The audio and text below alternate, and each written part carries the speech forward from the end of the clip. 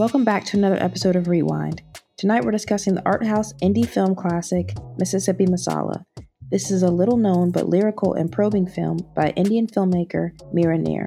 With simplicity and style, but richness in theme, Mississippi Masala takes a love story to new depths, exploring topics like colorism, anti-blackness, and xenophobia between racial groups. Let's get into this discussion. Welcome back to another episode of Rewind. This is our second Rewind, and as you can tell by the title, tonight the film that we are discussing is an indie classic called Mississippi Masala.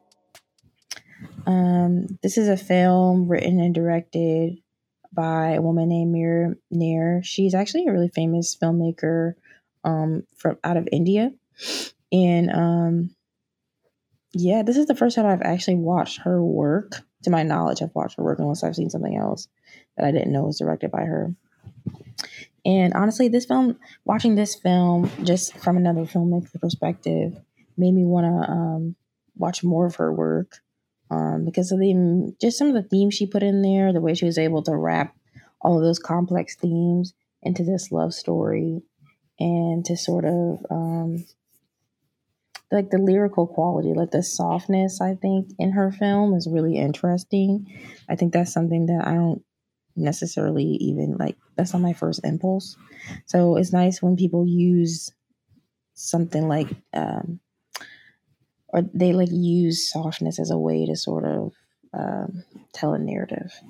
So yeah, let's first start off by overall impressions of the film. What was your overall impression of the film watching it, Caitlin?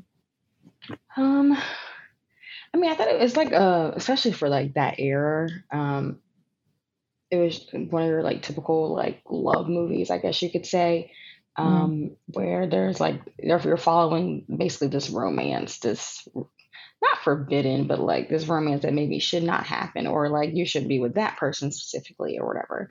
So it was like your typical like 90s film, I think, kind of like um, along the lines of like Jason's Lyric, Poetic Justice, some of Mm-hmm. those like little love movies kind of thing. So Yeah, I hadn't thought about it in that context as far as like Jason's lyrics. But yeah, I could really, actually I definitely see that. Yeah, it didn't make me oh, think of okay, Jason's lyric for whatever reason. yeah. But Well, it's kind of like that. Like you're not supposed to be with this person, kind of movie. I mean, oh so. yeah, but now that you mention it, yeah, it's absolutely like that. And also, just so you know, this movie was released in 1992. I Hmm. want to say it was at a pretty big film festival, like independent film Hmm. festival. I want to say, but don't quote me on that because I'm really not entirely sure about that. I thought I read that it was at like Sundance or something, but I could be wrong. Like back in the day. Yeah, like back in the day, like 92, Hmm. Interesting. 98. Not sure though. I do know the director Mira Nair is like her films in India are pretty big. So like the film that she created, narrative film she created before this one, is called Salam Bombay, and it's like got kind of a cinema verite style, which is, for those who don't know, is like cinema verite is like a French word for like true cinema, and basically what that is like it's kind of taking it's kind of this like raw, real approach to cinema, and like mainly documentaries use that kind of thing of like they'll go and like film on the streets, they'll kind of follow people around, and it feels very um, authentic. I guess that's the word you could use. It's not as like structured as Hmm. other styles of filmmaking are, and so I think um, that's kind of a style that she was using that she had been using before. But then once you get into narrative filmmaking, you typically don't use that as much, although you can. Hmm. But yeah, and it's kind of like it's like run and gun filmmaking before run and gun filmmaking like existed. You know what I mean? If you know Yeah. what I mean. Um, but yeah, my overall impression of the film is like was it's kind of the same thing as Caitlin. Like it was this like soft love story, but there were so many like complex themes that if you really look into it, dig into it, you can find it there. You know, like I was saying in the introduction, it's not just about the relationship between Demetrius and Mina is actually about the colorisms, about the anti-blackness, about xenophobia. It's about all these other themes we'll get into later, but that the surface is sort of the romance, right? The Mm-hmm. what's underneath, and the reason why their racial groups are in such conflict is because of those deeper themes, you know, which is not uncommon even today. So I thought that that was really interesting that they really worked that into the narrative very seamlessly, you know. Mm-hmm. So yeah, just a little quick rundown on actually the synopsis of the film. We hope you've, been able to watch it if you're listening to this episode. But a brief synopsis is that an ethnic Indian family is expelled from Idi Amin's Uganda in 1973 and lives in Mississippi 17 years later.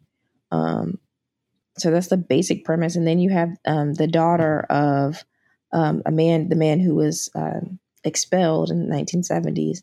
She's grown up now, and she falls in love with a black carpenter, um, or carpet cleaner, excuse me. And it's basically about their racial groups kind of infighting within Mississippi to kind of tear them apart, but them trying to obviously blossom this relationship, or like make, have this relationship with each other. So yeah, that's kind of a rundown of just the plot of the film. But now let's get into some of the formal qualities of this project. For me, even as a filmmaker watching this film, I didn't find anything crazy going on formally with this film, as far as the look and how it's structured or anything, right? So it's not an experimental film really in any way. If anything, I think that the look of the film itself is very straightforward and kind of soft, which in a way does lend itself more towards the romantic, intimate, feeling of the storyline. So what I mean by that soft film look is kind of like the soft focus, as well as some of the color choices to me seem to be like very warm, especially when we get to like the Indian wedding, or we get to I'm thinking of like the dance scene, where like the dance hall is kind of this like low light, very close, bodies packed type thing. That's kind of what I think when I think of this film. With just like some of the maybe some of the directing choices, some of the lighting choices, some of the color choices, and it puts you, in my opinion, like right there with the characters, and it's like intentionally intimate, which again makes sense for the narrative because this is a romance, this is a love story, this is about people trying to connect to each other, right? So yeah, I think most of the shots are fairly standard. Nothing like stood out to me on the first watch. Maybe if I watched it again, I would notice like, okay, this kind of shot or that kind of shot or whatever. But everything felt like fairly standard, like a close up when a close up made sense, or a far away shot when a far, or not far away shot, but a long shot when a long shot made sense. Nothing like jumped out at me as like, oh, this is a direct stylistic choice here, Mm-hmm. which again, I think that kind of, in my opinion, that kind of comes from that, like her, it could come from just more of like we need to like tell the narrative and let the theme speak for itself. You know what I mean? Mm-hmm. Mm-hmm. Which is, again, that's another type of style. So you don't have to get crazy with the camera. I do think one scene that stood out a little more formally is when Mina and Demetrius are on the phone with each other, and it's I don't want to call it phone sex, but it almost feels like that. Yeah. Because really, they're just kind of, it's just like a split screen, and they're both talking, and like it's very intimate, and they're both in bed. So there's like the idea that if they were in the same room, they would be in bed together, right? But they're in separate places. So I think that actually, that framing, that editing style of that split screen, and then putting them like kind of directly next to each other but not in the same room, I think that that creates a lot of sexual tension without actually making these characters have any intercourse at all. You know what I mean? I think that is that's a really poignant and really like brilliant way to do that, because I mean, it's an artistic, lyrical way to do it too, because so many people just would show the sexual scene, right? But I think in that moment, she wanted to get at the idea of these two people are obviously sexually attracted to each other. They're attracted to each other romantically as well. But they're in two different spaces too. You know what I mean? So I think that was a really poignant way of representing that very clearly on screen. So that's one moment where I think the form of like the camera, where she's putting the camera and how it's displayed on screen, is really sticking out. But everything else seemed fairly like standard to me. Again, I had to watch again to really pick up on even smaller subtleties. But yeah. So yeah, that's what I think mainly for formal qualities. I like that she used Indian music as like a part of the score as well, and traditional clothing. I think that was really that was nice. Or she used kind of the juxtaposition of like traditional Indian clothing with westernized clothing, because we do have that group of men. I don't know if you remember, but the group of dudes, the Indian guys who were like wearing business suits and wearing very Western attire, but juxtaposed with, and they were kind of like the like fools in the scene. Like they were just kind of like the like rowdy guys who like young guys, like, you know what I mean, kind of going around. But they were wearing very like westernized clothes, kind of, in my opinion, to symbolize that they had taken on like kind of the American mentality, just kind of like schmooze, get by, take easy street if you can type mentality, And I thought that was very intentional, because they were really the only Indian people wearing westernized American clothes, while like Mina's mother and father were much more subdued. Or other people were wearing more traditional like Indian clothing. So I thought that was a wardrobe choice, but I thought that came across very clearly for their characters. And yeah, otherwise, I don't think nothing else like jumped out at me. If something else jumped out at you as like a formal quality in this film, like let me know, because I would love to definitely like go back, take a look, see if anything else jumped out at me. Not necessarily. Is there anything else you like? Nothing jumped out to you formally? Not formally. Like I don't really look when I'm like watching a movie. I'm looking more for like content, like not necessarily the formality of it, because I don't really know the ins and outs to look for. So, I don't have the same background when it comes to film to like look for those things or dissect those things. Like you are like making me see, like notice things, and I'm like, oh wow, I guess I didn't think of that. Yeah. So, I don't really have like formal qualities. As far as the film itself. You look for it though, because it's like exactly everything you put on screen has some sort of implication, even if it's not. Yeah, it doesn't have to be the most significant thing in the world, but it's like when you start constructing things from the ground up, you're like, okay, should she be wearing yellow or pink?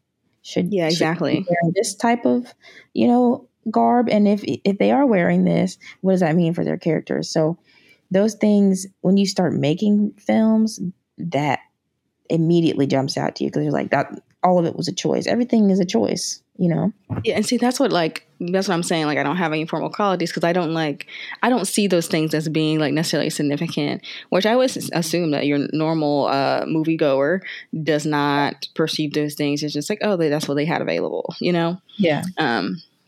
We don't really like pay attention to those things. Is to make it so like it feels normal and natural. Yeah, exactly. Unless you're aiming to draw attention to what this person is wearing and why they're wearing something. But I will say people might not notice why it's there, but they will notice if it's out of place. Does that make sense? Exactly. People, if she was wearing like the Indian traditional family was wearing 1700s clothing, people would be like, now what was that for? They might not, no. If it makes sense, they won't note it. But if it doesn't make sense, they will note it, if that makes sense. For sure. You know what 1000%. I agree with that. Yeah. Yeah, Yeah, like people will pick up on small things when it's out of place, but they won't for sure. necessarily pick up on small things if Like it fits normal. the narrative, you know? Yeah, exactly. Hmm. So on one level, it's kind of a good thing. If you don't pick up on something, it's like, well, it made sense, you know? Hmm. Hmm. Um, so yeah, I think that's kind of what I would say for formal qualities. Like I was saying, I think the themes underneath is really where this film shines the biggest, you know? Um, and some of the themes that we noted was definitely colorism. I think that's Hmm. actually probably one of the biggest themes throughout the entire film is just colorism within the Indian family and the community. The idea that Mina was like too dark to be with somebody like Henry, who her family like wanted her to marry. They wanted her to marry like a good Indian boy, you know. Hmm. But I think Um, that came with like status. Like marriage in the Indian culture means way more than what it possibly means in America. So well, I think she was conflicted. Like despite her raising in Uganda as a full Indian child was a lot smaller and not as significant, obviously, as her father. You know, like yeah. I would say she spent most of her life probably in America and Mississippi, right? Hmm. Yeah, she So was young when she moved over. mostly American. I mean, that's a confliction for her character. Is like, where does her identity lie? You know? Yeah. Hmm.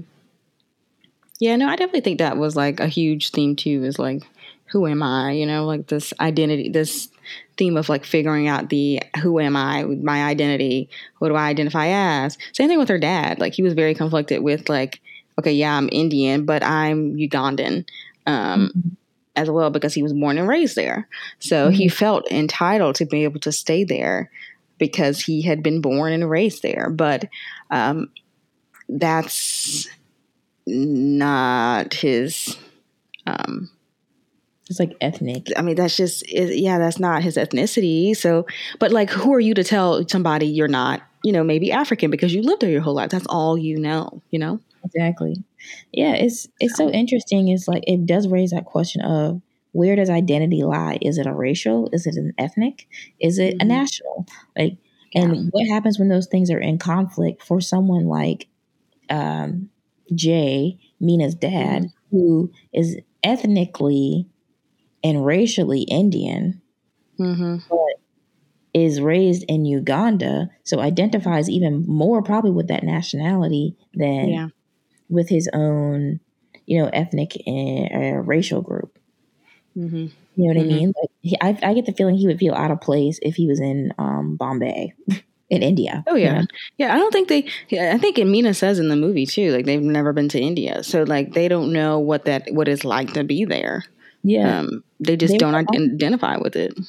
but that's what I find interesting too. Is like then they get to America where they are extra out of.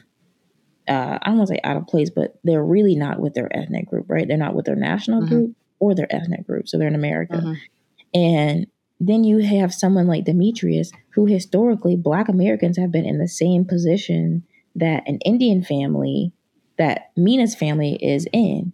They're not their ethnic group, your national group that you belong to is not rooted in America, nor is like your ethnic group or your racial group is not rooted in American soil. But this is where you Hmm.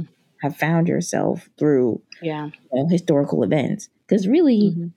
Demetrius's family, yes, Mississippi is like where they are residing now, but like historically, where would he have racially? His group of people would not have been in the Americas at all. They would have been in Africa. Exactly. Yeah, and I So think that kind of like it's like a full circle for Mina in yeah, a sense.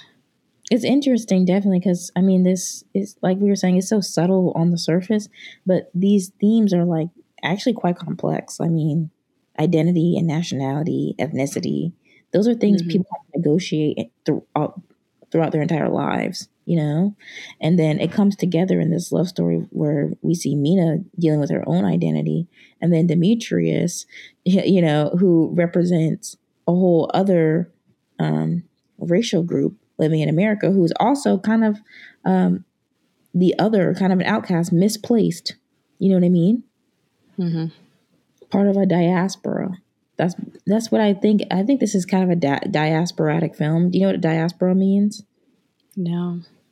Okay, so diaspora is basically referencing, they usually use it in African cultures to explain the peoples or the different groups of Africans and Black people that are Mm. spread across the globe for various reasons, historical reasons. Slavery would be a major one, but like if you talk about the African diaspora, you talk about Africans who end up in London and then that ethnic group that evolves there. Same thing with African Mhm. Americans. And same things with like Africans in the Caribbean or in Latino countries, or not Mhm. Latino, excuse me, South American countries. The diaspora is talking about that spread out of different Mm. racial groups. So Got it. like Mina's family would be kind of diasporatic for the Indian community because her peoples or the Indian people ended up in Uganda because they were brought there to work, right? So that Mhm. immediately creates a spread out of their a spread away from their homeland. You know what I mean? Mhm. Mhm. So and diaspora is a kind of a big word, but that's where there's a lot of literature surrounding that, like African diaspora, and I'm sure like the Indian diaspora, and even like everything is so like blended now. Like every culture has a diaspora pretty much, but Yeah. that's kind of when I look at these two communities, I'm like this is like conflict of the diaspora as well. You know what I Yeah. mean? Yeah. Yeah, if you Google the term diaspora, you'll see what I'm talking about. They probably explain it a lot better than me, but that's kind of in simple terms what diaspora means. So if you hear that term, that's kind of, it means like a kind of spread out or almost like a Got it. misplacing away from the homeland of a racial group Mhm. around the world. You know, Yeah. Okay. so yeah, and I just think this was just really nice to bring attention to the fact that Black people aren't the only ones who exist in a diaspora, because that's what we tend to think of as like Black people are the only ones who's like spread out, right? But the Indian community has, I'm sure, like the Latino community definitely has. So it's just pretty interesting.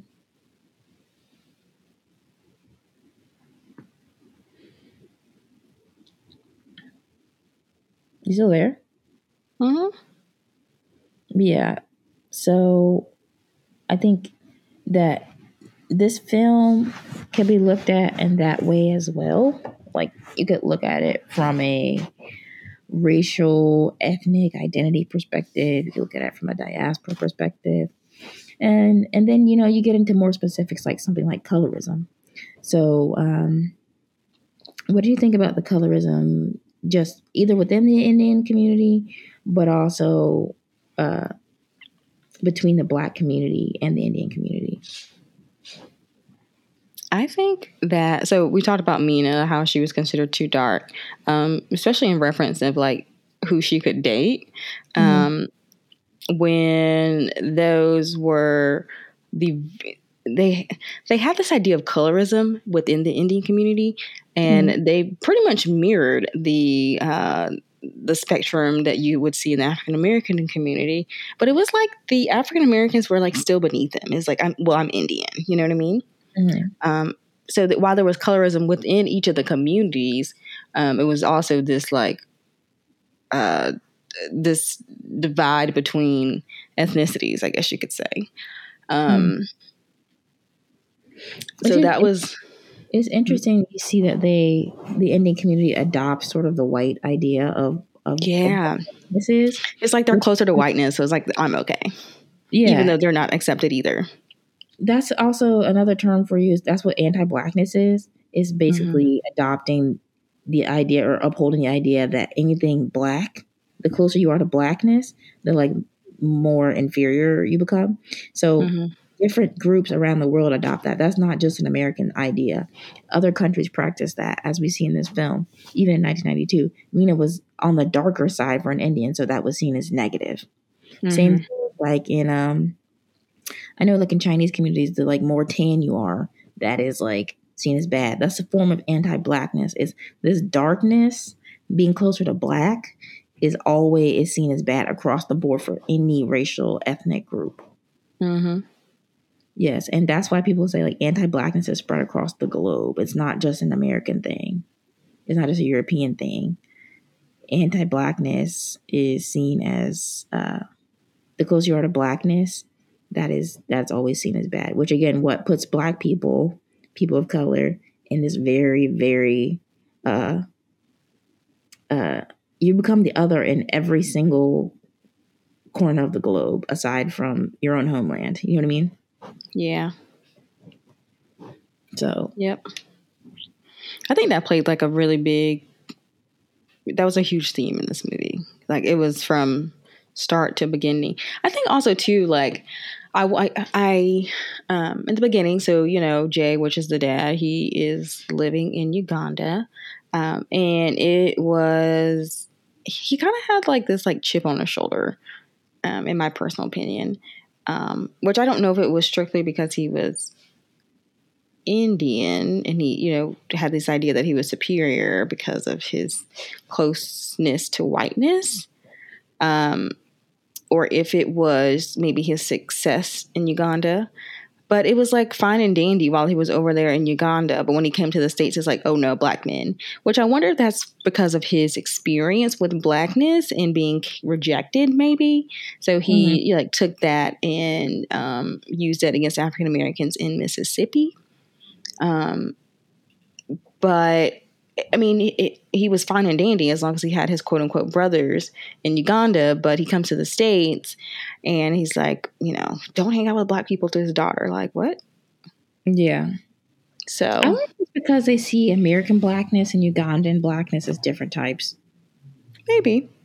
Because I do think the perception of black Americans is always that black Americans are more ignorant or somehow, or they're like not like really black, or they're sort of like I hate to say just ignorant, but like the other of the other, like the bottom of the totem pole, legitimately. Yeah, I think they consider it more respectful like an African black person than to be an African American, which again is no fault of African Americans' own because who was brought here, you know what I mean? Anyway, but I think that might have played a part in it too. Yeah, I can see that. I mean, I don't know. I just like it's for me watching the movie. Colorism became a thing after he moved from Uganda, right? Specifically for Jay, which it makes me wonder if it really is the idea of colorism or just his experience. You know what I mean? Yeah. I mean, I think that's a good probing question because I don't know if the film really answers that. I don't think it does actually. Like, we just know that he does love his Ugandan brothers, and they're black people in America. So I think, so I don't think it's like, he's kind of like, I guess it's sort of hypocritical on his part because like he doesn't want her with a black American, but he's like cool with Ugandan, and maybe it's because he's like not marrying his daughter off. Like, you know how it is like we're fine as long as you like don't marry into our family or don't come close. You know what I mean? Yeah. Which I wonder. Like, I don't know the Ugandan tradition. Like, do they marry? I think they like marry their daughters off, kind of thing. They don't really. I don't know if they have much choice in the matter, or if it's for status or whatever. I don't know if it's the same premise, but I think it is the same underlying respect for the culture and what your parents have to say when it comes to who you marry. Versus in this situation with Mina and Henry, it was just like, I'm doing what makes me happy. Which to me is fair because I'm an American. Demetrius, not Henry. It's not Henry, sorry, Demetrius. So yeah, she wants to be in this relationship with Demetrius. But her parents, I feel like, want her to be with Henry. That's because so Henry's an Indian, Demetrius is an African American.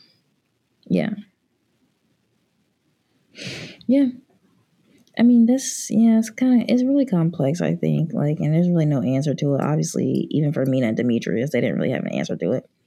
They just did what felt good. you know, which I Yeah, think. yeah. What? But I mean, Mina's just very removed from that tradition and like that. Yeah, I would say Mina's almost more Western than anybody in the film. 100%. She's very much 100%. agency. This is what I want to do. Yeah. This is how I'm going to do it. Yeah.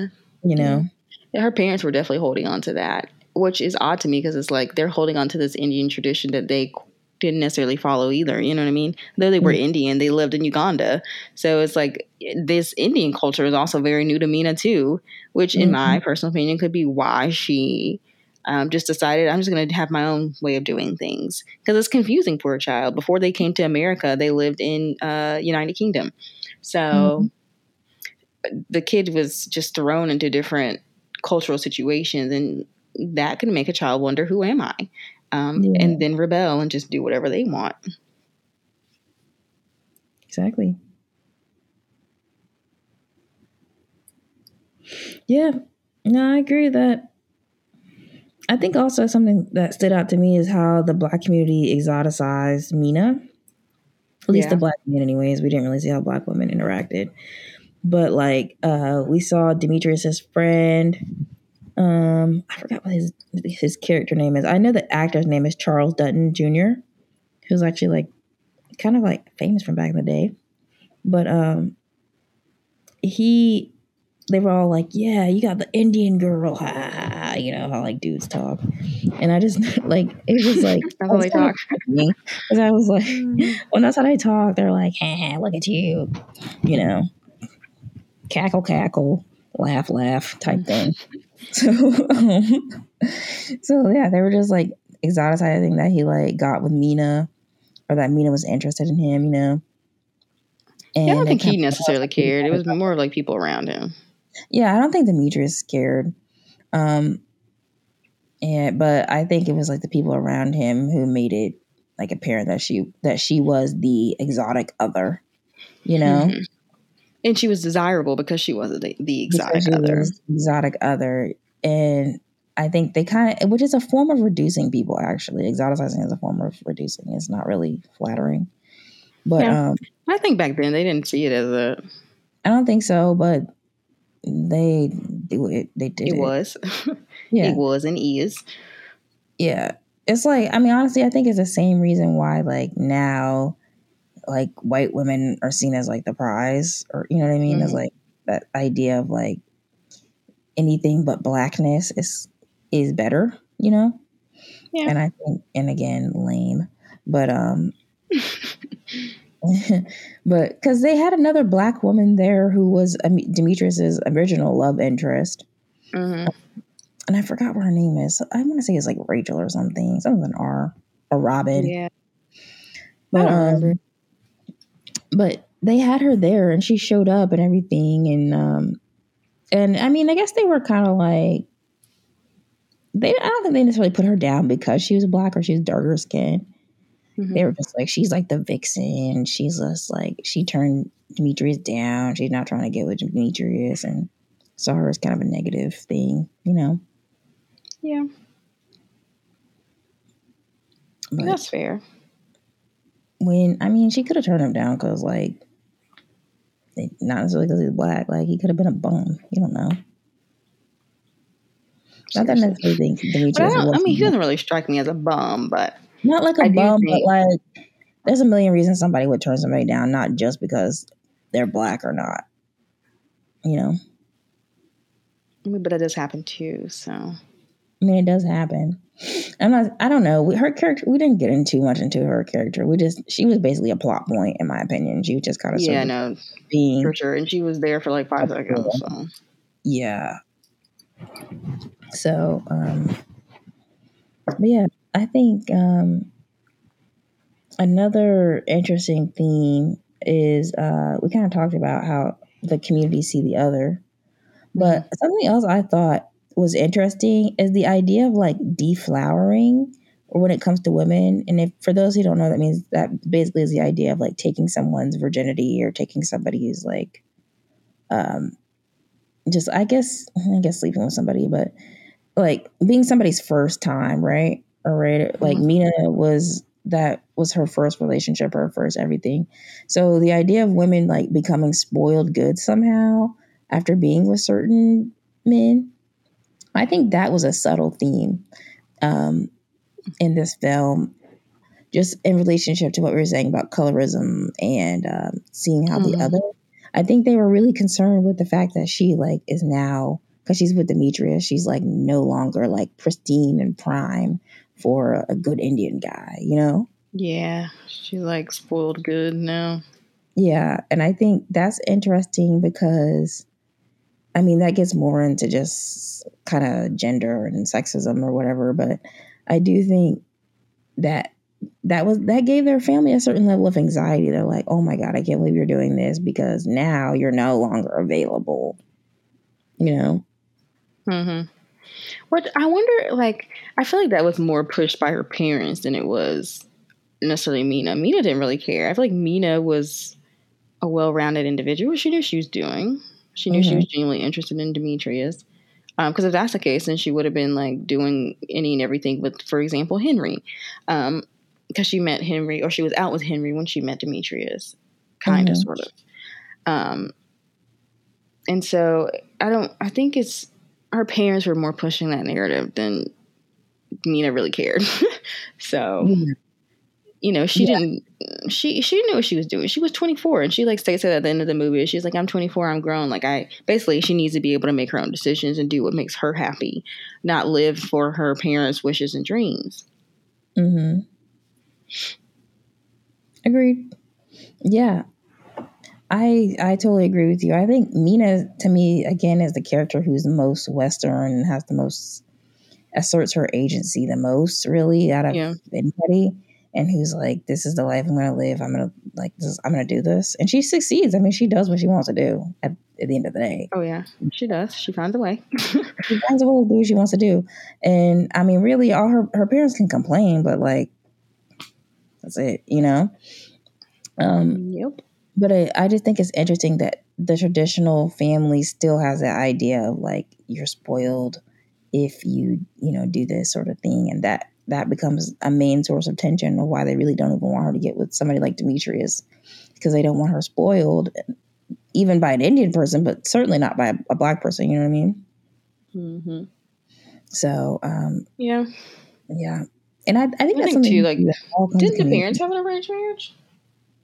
Yeah, I think they stated that the parents had an arranged marriage and that they learned to like love each other over the years or something.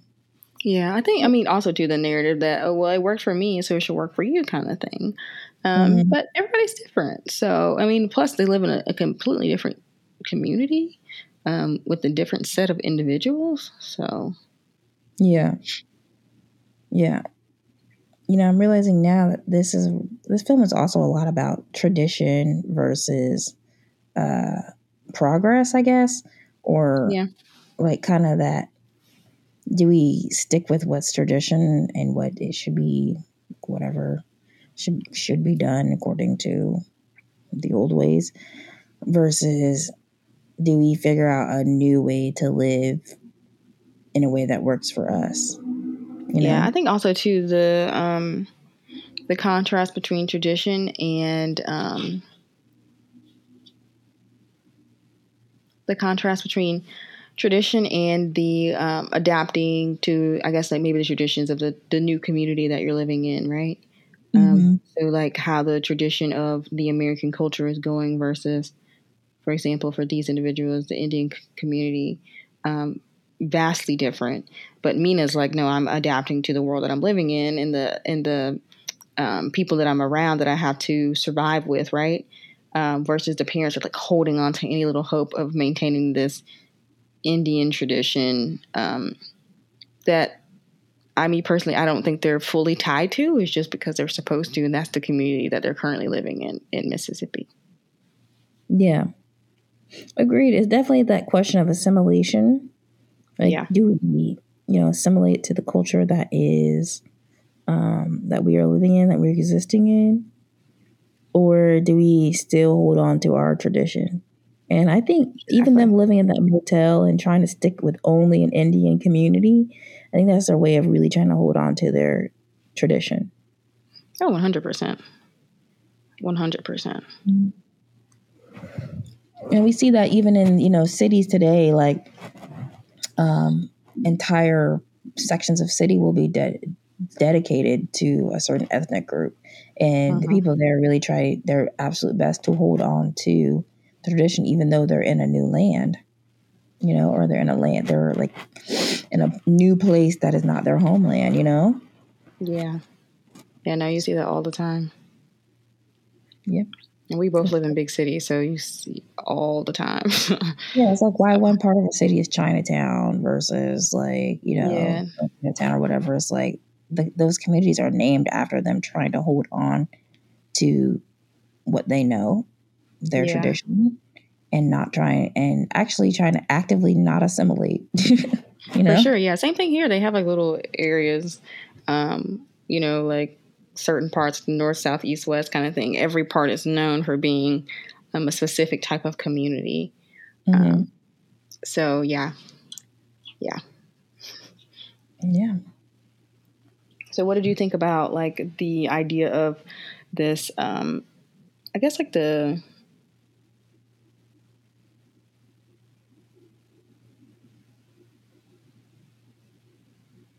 age gap between Mina and Demetrius.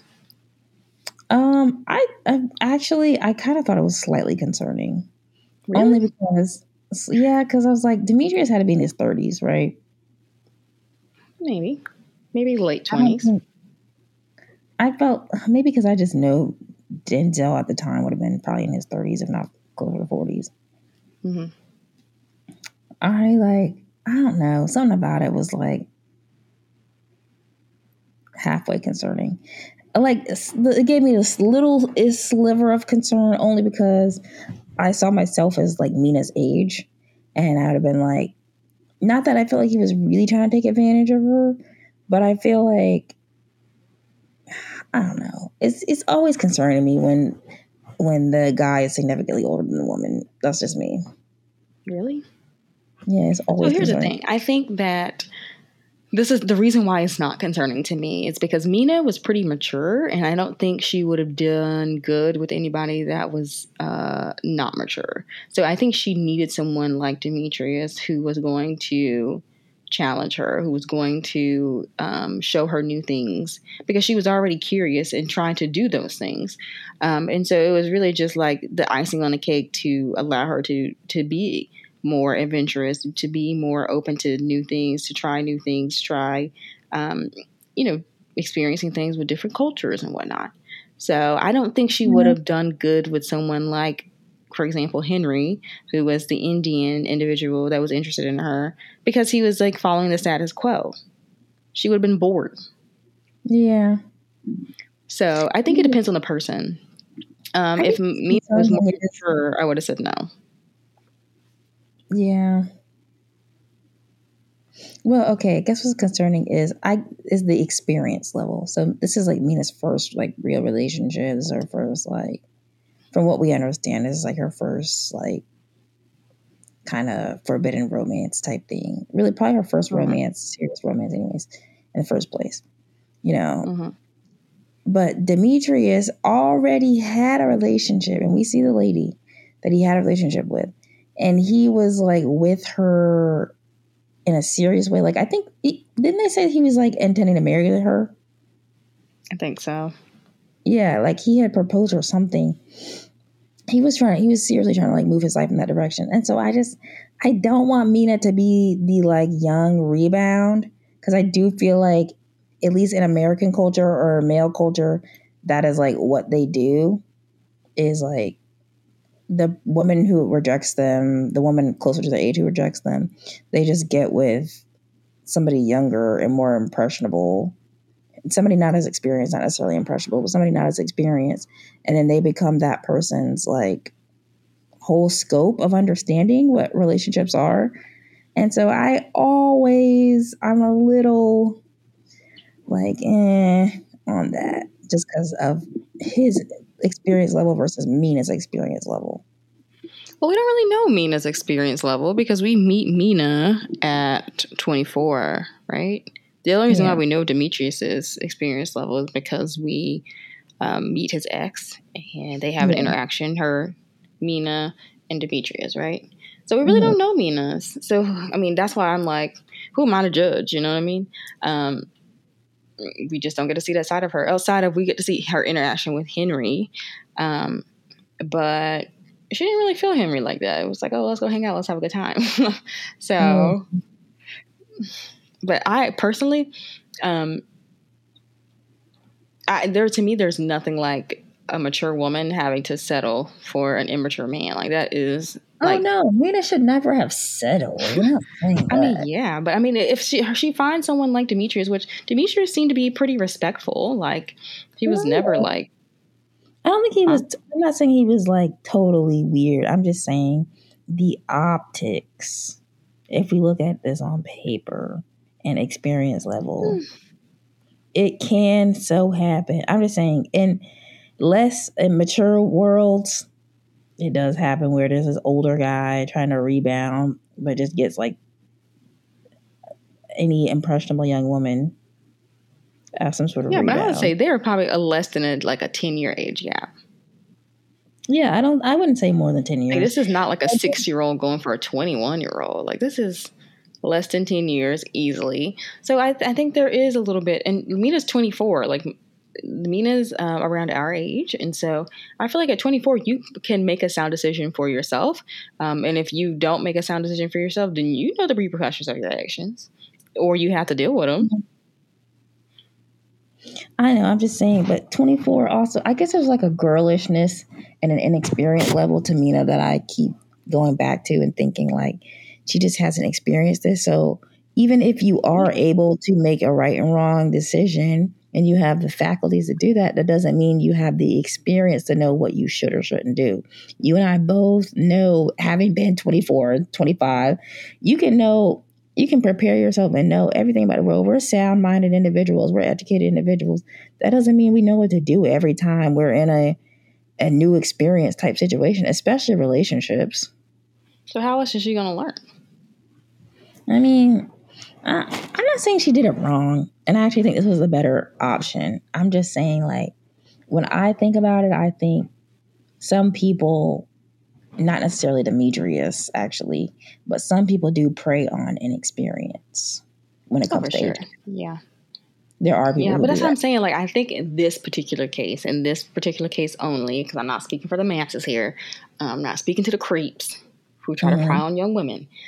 This worked because Demetrius, first of all, was not interested in her just because of, first of all, her exotic look, right? He was not interested in her because of her age. He didn't really care. And the same thing goes for her. It was just like she had a genuine connection with this person, right? So that's what I mean by there's a level of maturity in both individuals that makes this work Yeah. I versus an also feel like individual. another thing too, I do think just the actor Denzel does make it a little bit better. I'm not gonna lie. Like I do feel like Yeah, aesthetically is less creepy. You know what I mean? I agree. Like But I think if also you have too, been like Joe Snow, Denzel I'd have been looks like, great. older. What'd I you think say? Denzel looks older though. So this individual could have been in their 20s too. You know what I mean? Yeah. I mean, they do talk about him being young, and him being, like having the option to go and better himself, but he ends up staying home to help his dad and stuff like that. So I don't think he's too old. No, I think I'm just saying I could see him being in his 30s. That's all I'm saying. Early 30s. And her being in Really, I her, see him being in like his late 20s. no, I see him being in his early 30s. It could be because I see Denzel, the actor, as probably being in his 30s at that And that's time. what I was gonna say. Like Denzel, it looks older, so it's hard to like you can't gauge how old Really? the I got character caught is up based on off the Denzel's look. actor. I think I got caught up in Denzel and was like, Yeah, do I really see this working? yeah. Like, but I mean, you have to separate Denzel from the character because Yeah, you're right. it's like optically, you would be like, like he could be her dad. Let's be honest. Yeah, but that's what I'm But saying. Then at that point, then I'm like, okay, so would I have seen this differently if it had been another actor's body in that position? Like somebody who legitimately was 28, 29, not Denzel, who's, 35, pushing 40. yeah. Well, that could be one of the formal qualities. They maybe weren't as strategic on picking an individual that Yeah. fit the look. 'Cause I know there's so many, like, you honestly, you could have got the guy from Jason's Lyric. Yeah. Or you could have got, I'm trying to think of other black actors who would have been in that age range at the time, who were pretty big. Who else? Well, I guess Denzel was probably the biggest one at the time. Mm-hmm. So that's probably, they also probably put him in there because he has a lot of star power. Yeah. No, but who else were black actors at that time who would have really fit that age range?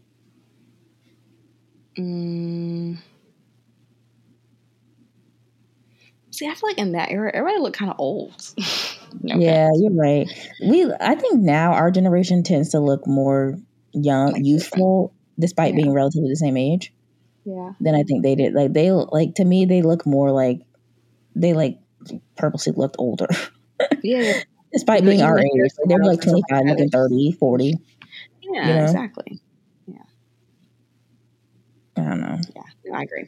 Yeah, I don't know. Okay, so maybe, the age gap isn't super, super concerning. I guess because, again, I was associating it kind of heavily with Denzel. I was like,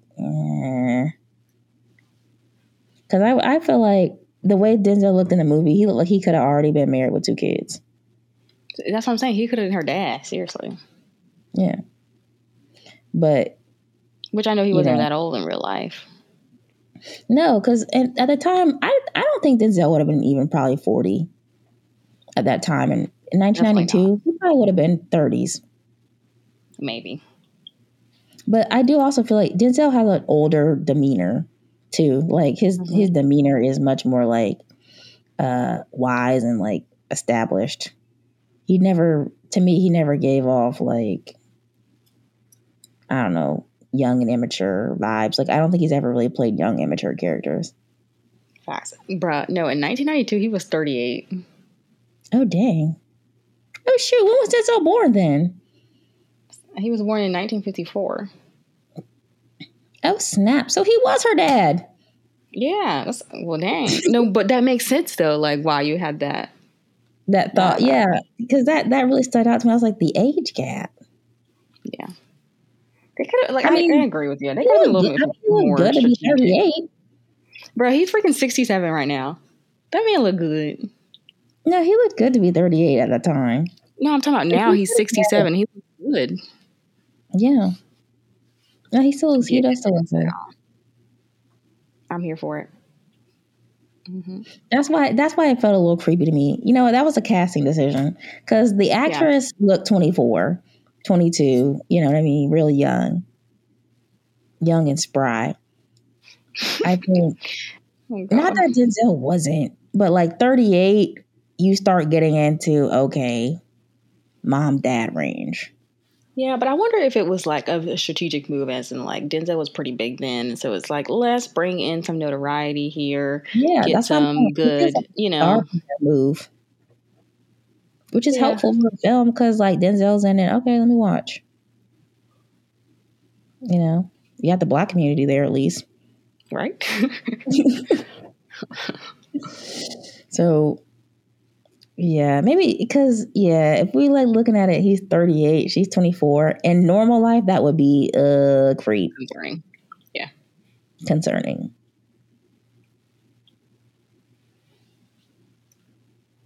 I know my experience with 38-year-olds and 38, 40-year-olds at, even my age is always concerning. Honestly, like, I'm that type of person where, like, I would date somebody older. I cannot date someone, like, especially a male, my age, never. Can't do it. Oh, no. Males our age are an absolute mess.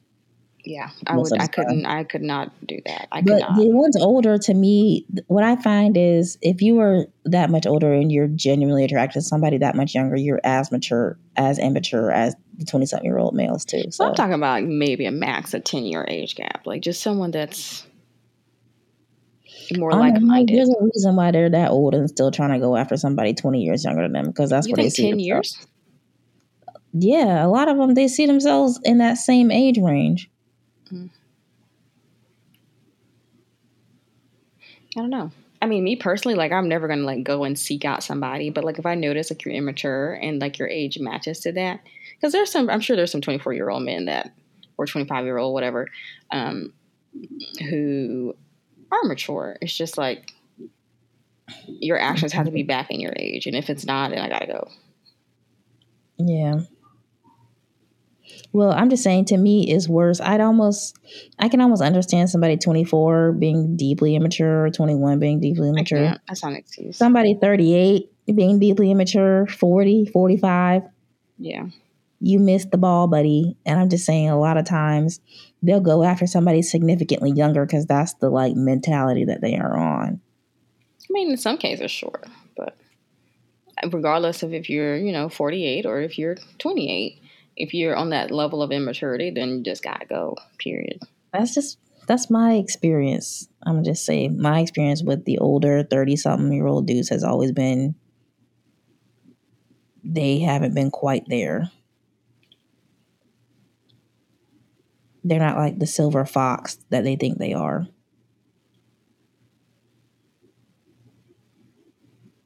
You know what I'm saying? That's not my experience, but. Well, yeah. Well, I'll just say I speak from my experience. I'm not going to speak for everybody else's because I'm sure there are 38-year-olds who are mature and are with 24-year-olds, and all of that is beautiful and lovely. Mm-hmm. I'm just saying my personal with the 38-year-olds is, why am I more mature than you and I'm 24? Like, why are you behaving like a 15-year-old? You use, I mean, okay, let's be honest. First of all, that was in a situation that was unwarranted. I'm talking about in a like-minded situation where you're both are like somewhat interested. It's very different than when it's like one way and you're like not feeling that, So okay, that's what I mean by like, if it's I'm just observing their behavior too, though. That's what I'm saying. If you're observing their behavior, but there's a genuine like, it's very different from when there's a disdain. It wasn't just straight up disdain. It was just observing, watching their behavior too, before there was any mention of anything. And I noted, I was like, why does this group of people behave like children?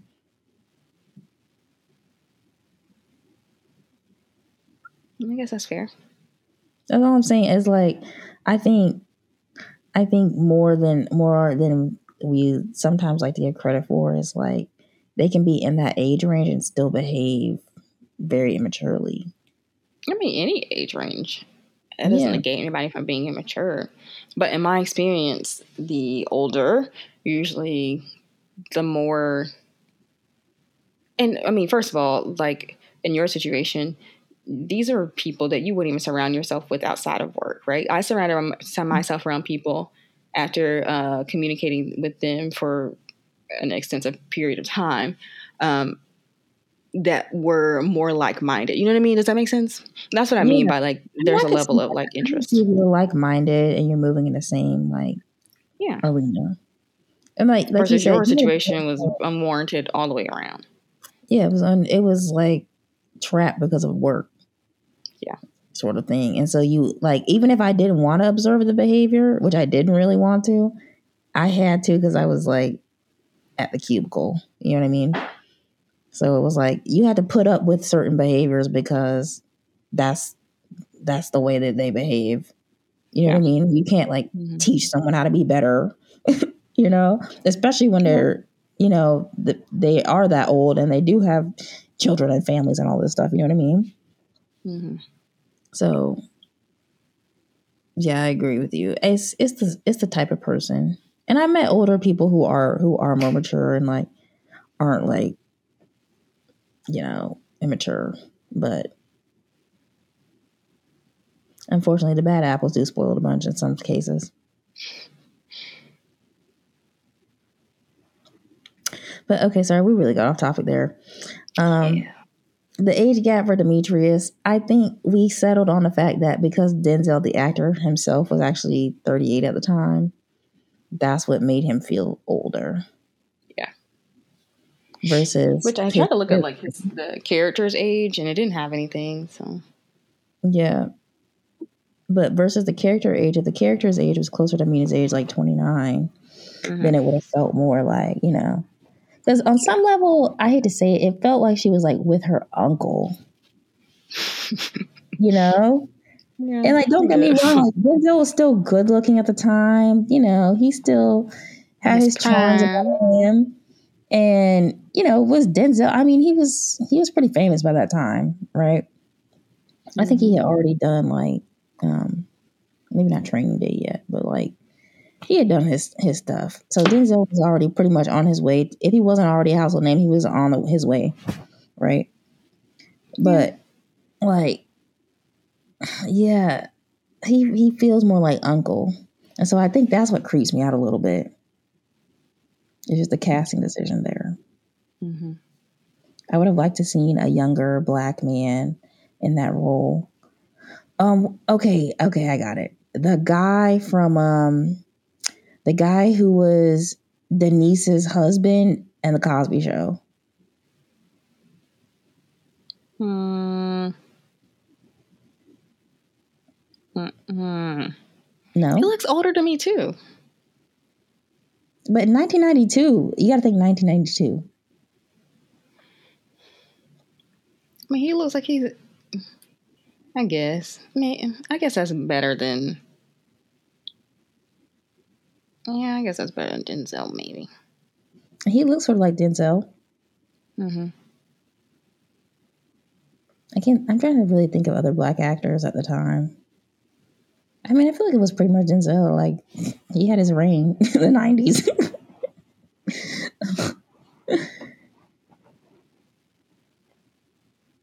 Yeah, I think that guy would have been a better option, or the guy from Jason's Lyric.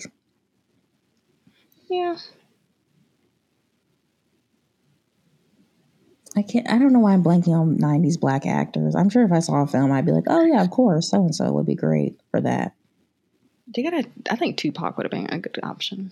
Yeah, that's what I was thinking too. Tupac would have been a good option because he fits that kind of like lowbrow. I don't say lowbrow, but like he fits that kind of like, bad boy image that I think the family was really trying to like go for.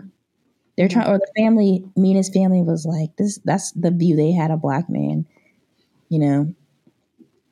So I think if you had somebody like Tupac in there, who would have been able to really kind of, lend himself to that image. Yeah. We could have made a stronger point when he was like a good guy, Yeah. Just, hypothetically casting here. Kind of like Poetic Justice.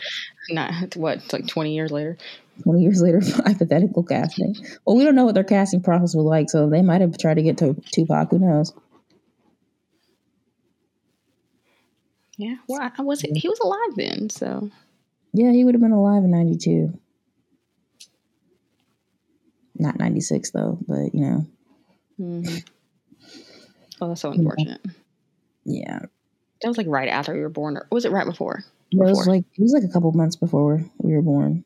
Like, I want to say like 2 months before we were born. But yeah, so that was a good discussion. I mean, I know it's kind of a long discussion on age gaps, but I think we did come to a conclusion that the reason why I was halfway slightly a little bit creeped out is because Denzel was giving me uncle at the time, not boyfriend material, So, yeah. Well, some of the other things we want to talk about, like in relationship to this film, is like character archetypes. So one of the character archetypes that we identified for Mina was just how, like we were saying earlier, how she really identifies as kind of a Western like young woman. She's American Indian, but she really sees herself like heavy on the American, I think. You know what I mean? Like she wants to do the things that kind of all the American girls do, like date, have fun, experience life, have love, sort of thing. Typical 24-year-old young lady things. And she really is the main character, I think, who really pushes against tradition in this film. And then, on the other hand, you have Demetrius, who becomes her love interest, who he kind of has a type A family. He's family oriented. He's like a good guy. He's more by the books. And we see that when we see his brother. His brother is kind of like fooling around, doing whatever, lollygagging through life, you know. But Demetrius owns his own carpet cleaning company. He gets steady business, owns his own truck kind of thing. Mm-hmm. You know, is making his way. He's blue collar, but he's making his way for himself. You see him progressing in the future to even more better, you know. Mm-hmm. So, and I think that honestly, that dynamic kind of sets up as like Romeo and Juliet. This movie has a Romeo and Juliet vibe to it to me. Obviously, their families aren't necessarily feuding, but they are from different ethnic groups, which kind of clash in the movie. That's like the main source of conflict. So I think it's sort of like the other is who you end up wanting to connect with, you know? And I think that this film really, really plays on that. That's a main source of tension, you know? Same thing with Romeo and Juliet is the other family, like of all the people you could, you know, link up with, it's the people we like hate the most in Romeo and Juliet, you know? Mm-hmm. So, yep. Very true. But do you think of any other character types or archetypes that were really present that stood out to you? I noticed Mina's dad was pretty problematic in my personal opinion. He was just kind of like stuck in his own like rut, and he was like, to me, he was like trying to drag everybody down into that, if that makes sense. Yeah. Because he was just like stuck on getting kicked out of Uganda, and he was stuck on that for years and years and years and years and years. And he ended up going to Uganda at the end of the movie, and sending his wife a letter back saying that she's where home is at, kind of thing.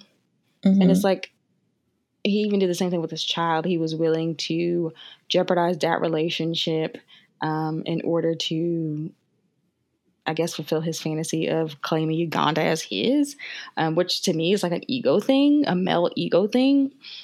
Even when it comes to giving his daughter off to an Indian man who may have status, who may have this, that, and the other.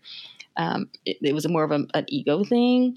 So I consider her dad to be problematic. He was very just like worried about his own problems, stuck in his own ways. He didn't even work. His wife worked because he was trying to write letters to Uganda. Like, come on, my friend, come on. You gotta. I understand you're going through some things, and it's okay to go through those things, but that cannot be your end all, be all for 20 years.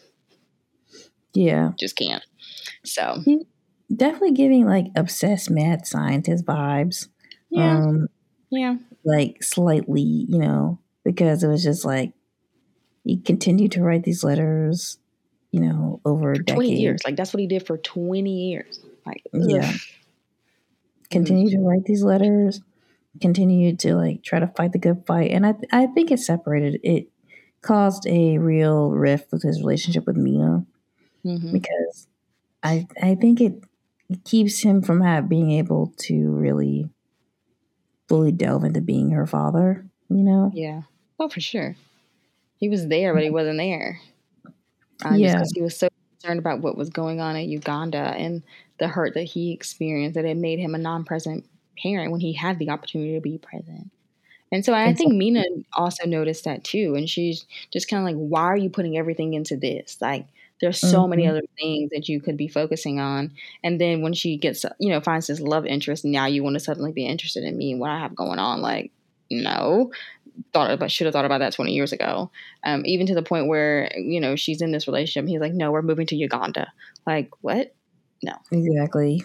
Yeah.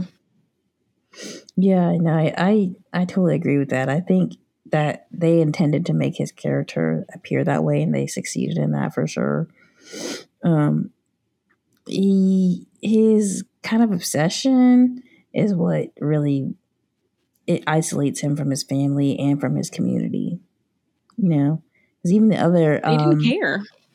Yeah, he didn't care. Like the other people in the community were like, all you do is sit around and write these letters that are never gonna get addressed. I don't know what's wrong with you. You know what I mean?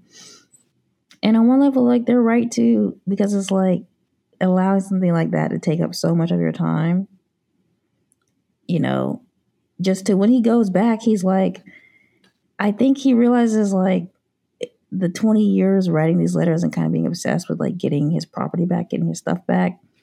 It was like, and for what? The country had changed so much by the time he got back, you know, that it really wasn't Yeah, home anymore for him. exactly. And he didn't feel, you can kind of see he looks kind of lost and out of place there.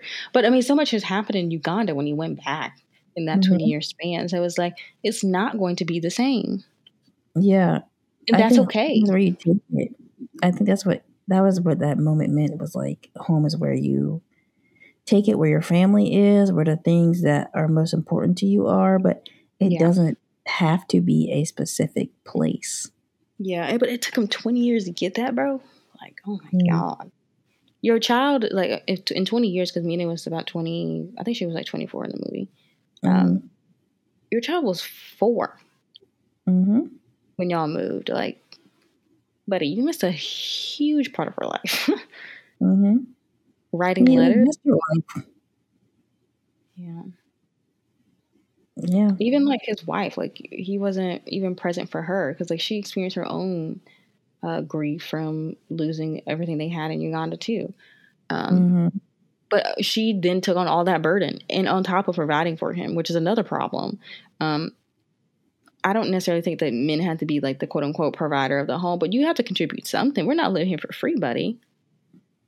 Even the hotel people, the owners, they got tired of him. They're like, you gotta go. He's not gonna cut it. Mm-hmm. Yeah. I mean, I'm glad he eventually had that revelation of like at the end of the film that his letter writing, like so much has changed that it's like it's not even the home he had imagined in his head, you know? Mm-hmm. I'm glad that that plot point came full circle because, you know, most of the film was about Mina and Demetrius, but they really rounded out that uh, arc with Jay's character, you know? Mm-hmm.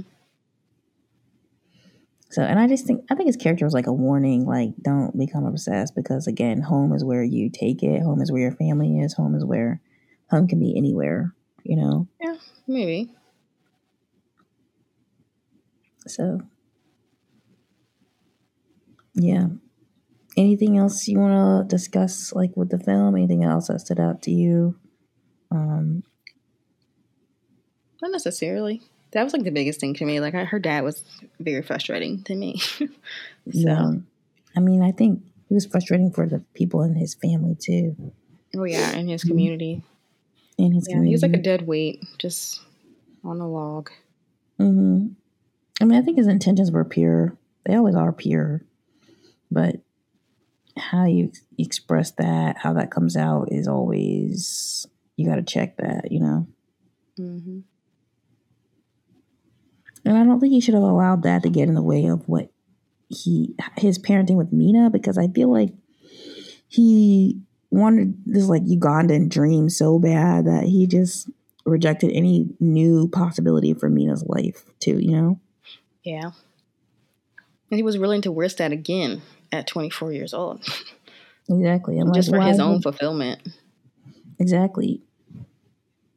It's sort of And selfish his act. wife, because his wife had like built I think a liquor store or something like that. Yeah, Like, she was come on, definitely one dude. of yeah. Yeah. Yeah, he seems very selfish, in my personal opinion. And like one track minded. Mm-hmm. And he is the center of that track. Yeah. I think he didn't take account for the happiness that his wife and Mina had and were trying to build in a new place. I felt like he was like, my happiness is only tied to being in Uganda. So if Yeah, I'm happy, you all will be happy behind me. And that's not exactly. necessarily the truth. Yep, exactly. That, friends, is what patriarchy looks like. So, yeah. I think that's also like I think Mina's attraction to Demetrius too is that his his want for happiness was more than um pain and sorrow. He did a lot of sacrificing of his own wants and dreams for other people. And Mina was like, I think Mina has that in common with Demetrius, because obviously she didn't have the option like Demetrius had, but she had to put a lot of her stuff on hold for her father's wants and dreams. And so that is a connection point between them. What do we think about them running away? You know how they run away to Biloxi, Mississippi? Which I had to look up where Biloxi was, because I always thought that was inland, but it's actually on a beach. Like Biloxi, Mississippi is in like the Gulf of Mexico. Oh, I didn't know that. So, and that's why that scene where they're like run away to the beach, they're in Biloxi. So, what do you think about them running away? I kind of thought they would run away forever. One more time? I kind of thought they would run away forever. Well, they did eventually at the end. I think it was like kind of like foreshadowing. It was like when they did that, it was doing it to have a moment of just like self-gratification kind of thing, right? I guess with each other. Have a good time, right? However, it becomes something that it maybe should not have become. And it was just kind of like, what are you willing to risk to have this relationship? What are you willing to risk to have happiness? What is the price that you will pay, right? And at the end, they ended up just leaving their families to be with one another. So there is, in any relationship that you're in, there's a level of sacrificing that you have to do. Obviously, they sacrifice going to jail. Not everybody's willing to sacrifice that. But in the end, they were willing to just cut the ties with their family to be with one another and nourish that relationship. So, a little foreshadowy. Yeah. I think I didn't really see a problem with it. They're grown, so. Yeah. Well, I don't know. I guess, again, back to what I was saying about the uncle vibe, I was always like, why are you running away with this dude? But, I mean, I think they just could have picked a better actor.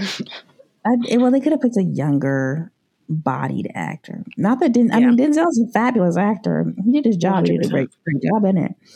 I just think it would have felt a little more Romeo Juliet, I guess, to me.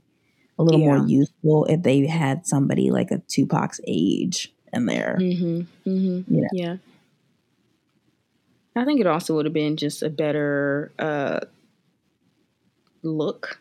Not saying that Daniel is, and I hate to say that because Denzel is amazing. You know what I mean? He looks amazing. But as far as like the fit of the relationship. Yeah. And it's because Mina's so much younger. Over 10 years younger. Almost 14 years younger than, right? Than him. Than him. Well, I don't know how old the real actor is, but I think she was in her early 20s at the time. I don't even know if she was actually 24. She was probably like 22. I think, maybe. She looks really young, so. Yeah, and that's what made it, even their like sex scene, I was like a little cringe because it just felt like it didn't feel as appropriate. Really? Okay. You know what I mean? It just felt like uncle to me.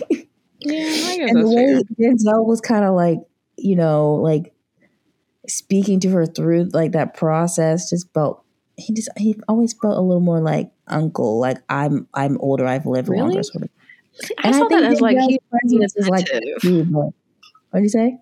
I saw it as like he was just being attentive. I think it was partly attentive, but also partly uncle. Like partly, I'm older, I know what I'm doing. No, because I mean, it's just like a child, right? You like, I hate to say child because you just proved my point.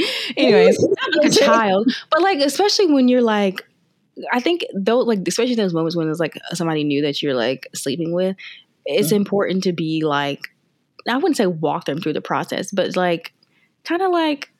Yes, I know you should. You should be actively discussing these things. Yeah, exactly, and I think that's why I saw that, just because like. Me personally, if I'm having a relationship like that with somebody new, like this is not about to be like a wham bam thank you ma'am, you know what I mean? Like that's just not like, no. So yeah, I mean, okay, yes, I agree. I think on some level, yes, it was the newness of it. So I think that's how they got away with that I don't. representation. That's not a getaway. Not get away, but that's how it can be read. But I guess again, it's the older thing for me I guess that whatever. makes it feel a little uncle, A little awkward. a little like, why is uncle doing these things? Mm-hmm. That's what I'm So, what do you saying. think were some like impactful scenes? Um, I think, and actually, an impactful scene is the scene where Mina's mom, way early in the movie, Mina's mom is taken out of the bus by the Ugandan, by Idi Amin's Mm, army, and they like almost, they don't strip search her, but they like search her.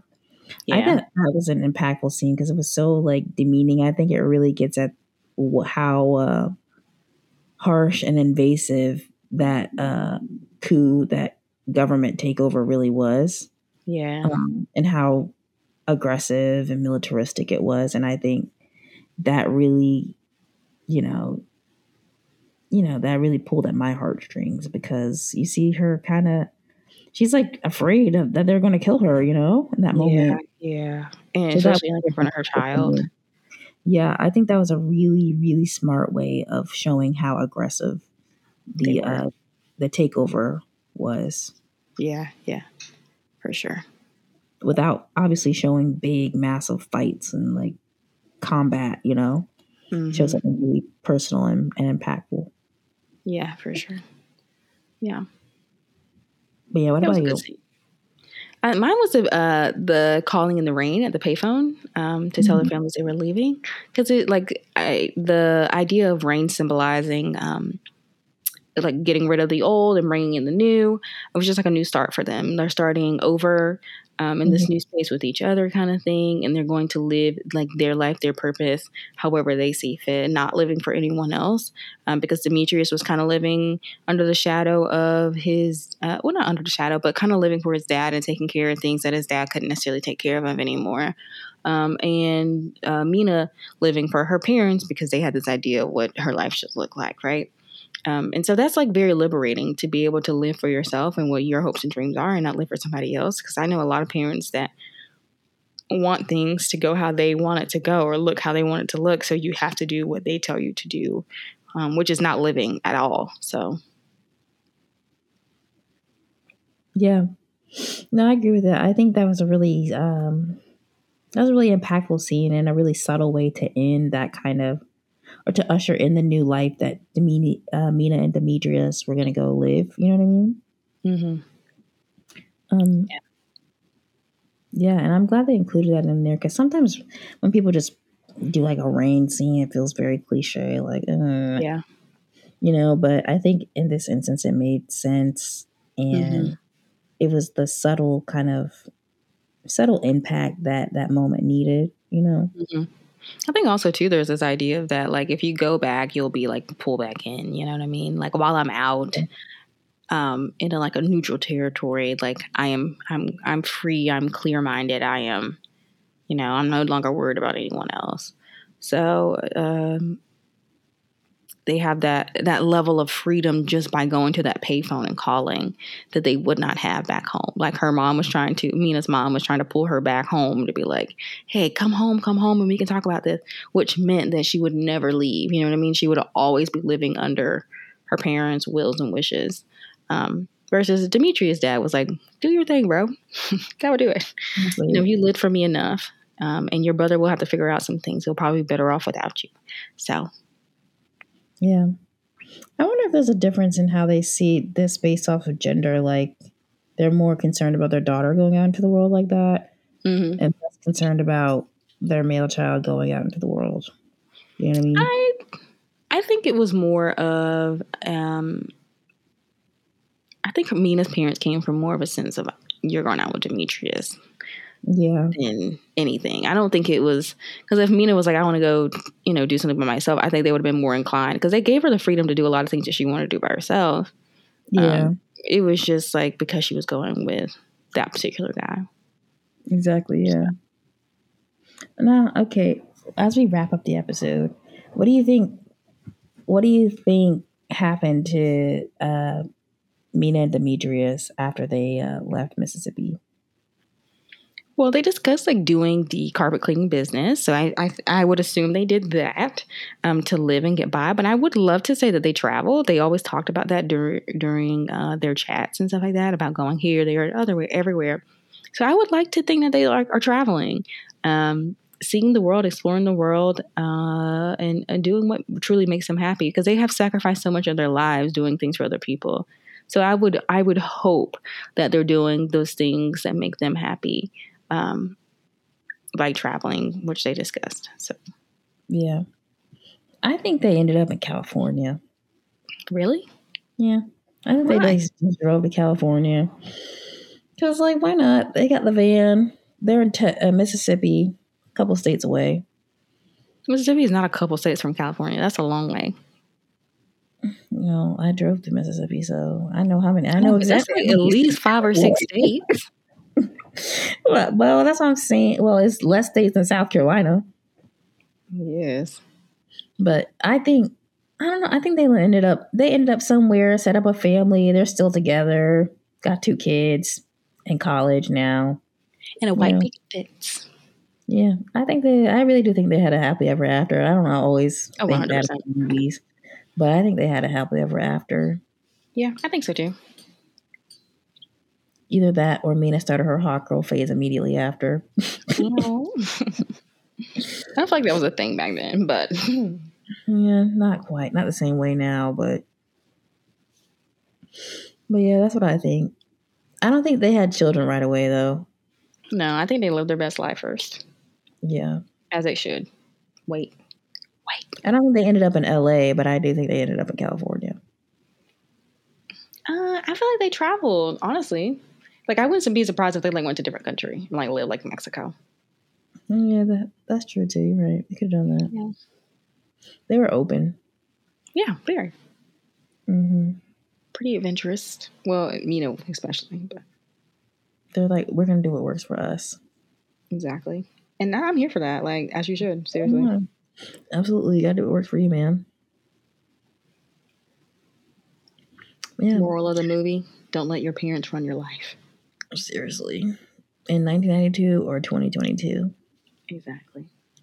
So wait, how many years ago that was? That 30 years then? That When was film 30 was made? years. So 92, 02, 2012, 12, 20. Yep. 26 to 30 years. 30 years. We're getting old. Jesus. Nah, 40 is the new 30. Honey, I'm 22. I will always be. Exactly. All right, well, that was our discussion on Mississippi Masala. We hope you guys enjoyed it. We hope you, if you watched the film before, we hope you found some of the same themes that we found, or found some of the same, talking points that we found. And if you haven't, we hope that this that this podcast encourages you to watch the film and see what you can pick up and see the kind of the lens you can watch this film through. Yeah, thanks for watching. Thanks for joining us. We'll see you in the next one. Bye, guys.